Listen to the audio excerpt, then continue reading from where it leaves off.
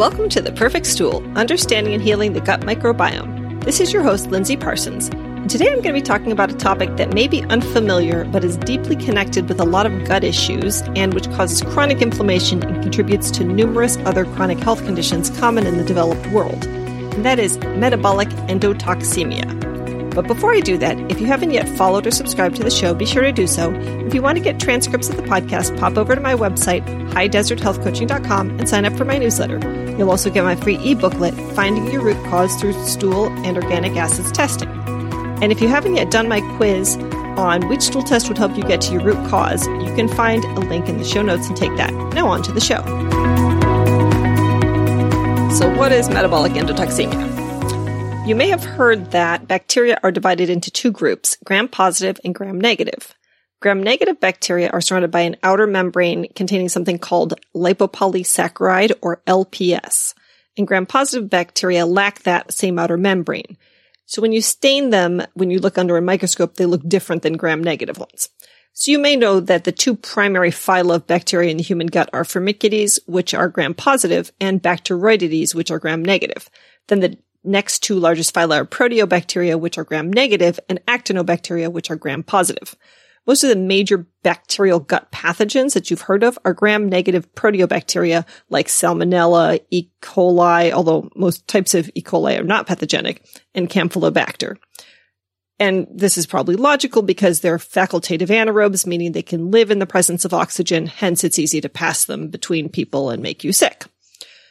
So endotoxins are toxins in the bacterial cell wall of gram-negative bacteria, which are released when the cell disintegrates upon its death, and they're also released in much smaller amounts when they're alive.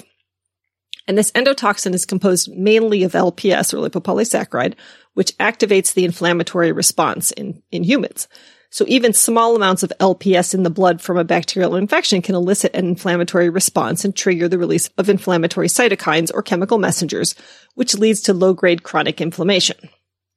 So to put it all together, metabolic endotoxemia is a diet-induced 2 to 3-fold increase in plasma LPS levels. And it happens after eating, so it's called postprandial metabolic endotoxemia. So in other words, you eat a meal and mostly dead bacterial body parts start escaping out of your gut and sparking off inflammation. So as you may be guessing, something that goes hand in hand with metabolic endotoxemia is intestinal permeability, aka leaky gut. I did an entire episode on leaky gut, which is episode 24 from March of 2020, so you can listen to that to get the lowdown. But to summarize briefly, leaky gut can come from an overgrowth of the very proteobacteria that you don't want escaping out of your gut, as in SIBO, small intestine bacterial overgrowth, from certain foods that contain lectins, from added sugar and fructose, alcohol, nutrient deficiencies, chronic stress, smoking, toxin overload, and dysbiosis. So there's lots of ways that you can end up with a leaky gut. So what conditions are associated with metabolic endotoxemia? The consequences are many. Symptoms and diseases that are associated with it include insulin resistance, obesity, type 2 diabetes, non-alcoholic fatty liver disease, chronic kidney disease, atherosclerosis, chronic constipation, low testosterone, chronic pain, cognitive decline, memory loss, appetite disorders, depression, and anxiety. It can also promote autoimmunity and suppress the activity of your thyroid and cause autoimmune thyroid disease, which is Hashimoto's thyroiditis if you're hypothyroid, and Graves' disease if you're hyperthyroid. And endotoxemia also plays a role in chronic fatigue syndrome and is associated with markers seen in early Parkinson's disease patients.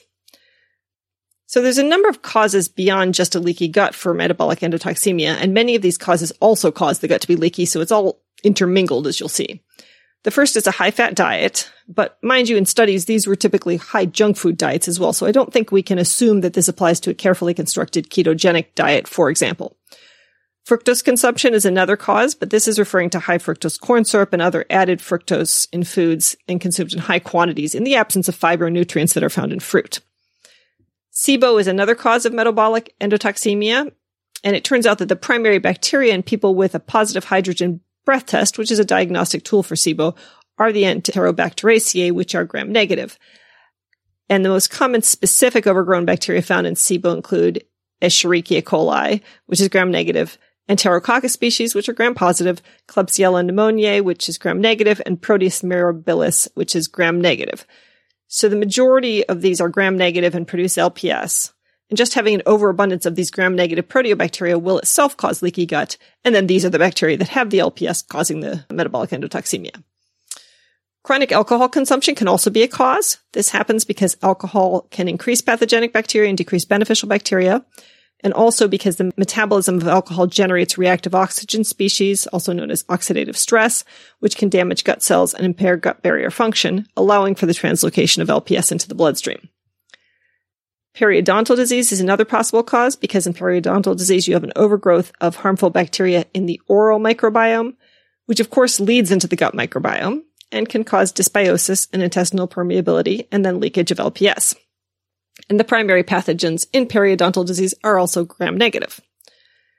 This one doesn't seem fair, but aging itself can also lead to metabolic endotoxemia because it's known that as we age, our gut diversity decreases, which can then contribute to an imbalance in the gut microbiota and promote the growth of pathogenic bacteria that produce endotoxins.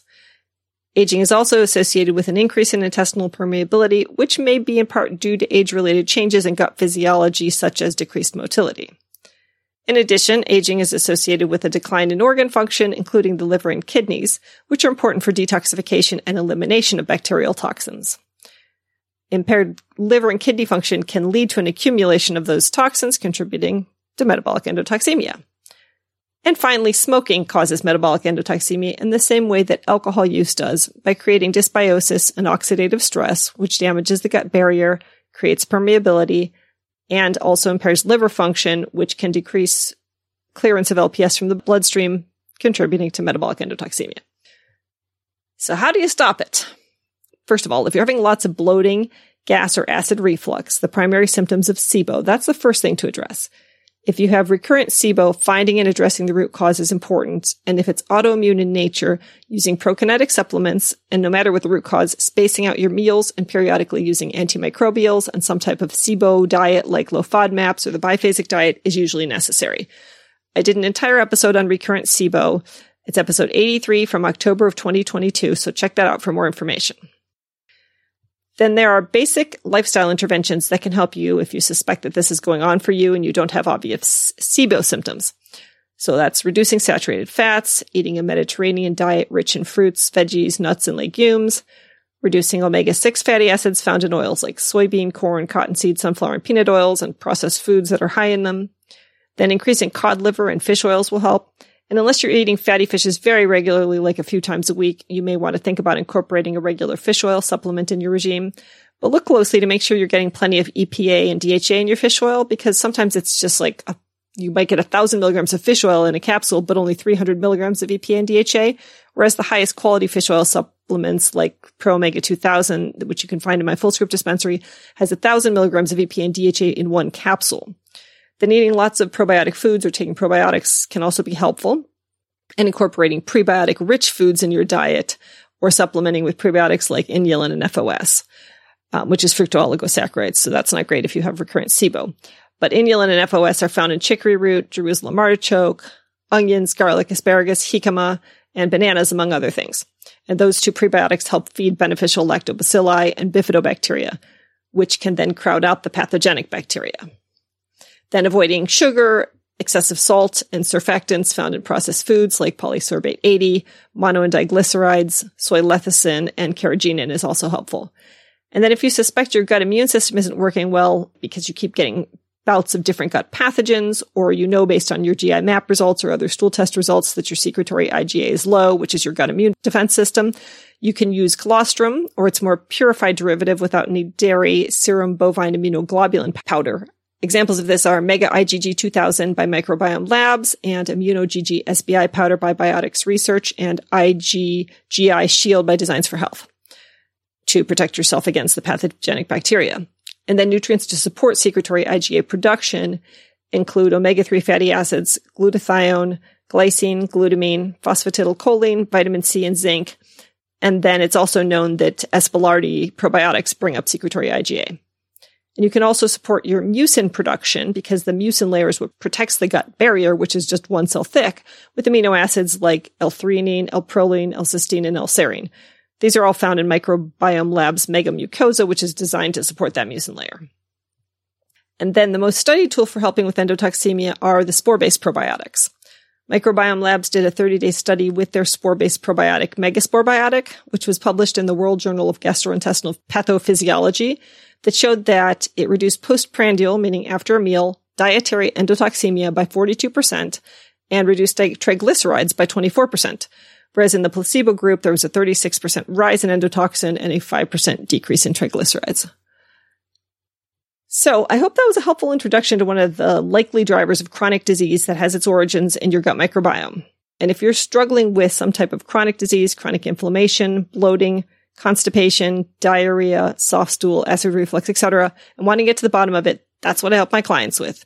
You're welcome to set up a free 30-minute breakthrough session if you think you might like to sign up for a 3 or 5 session package, or I offer individual consultations as well.